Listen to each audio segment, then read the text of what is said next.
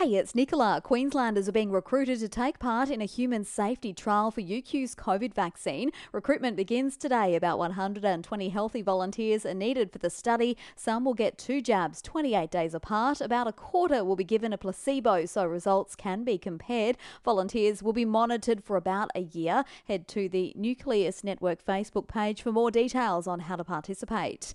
The Sunshine Coast is COVID-free again. The 30-year-old man who tested positive at the weekend after recently returning home from overseas is now listed as recovered.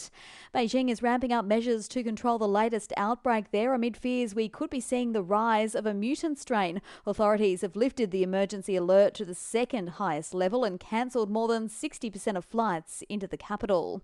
And confirmation from Sunshine Coast Airport that a deal has been struck with Alliance Airlines to fly north. From July 17, 3 return services per week will run from the coast to Cairns. Authorities say the Sunshine Coast to Cairns route has been highly requested by locals. The new route is expected to service up to 40,000 passengers every year.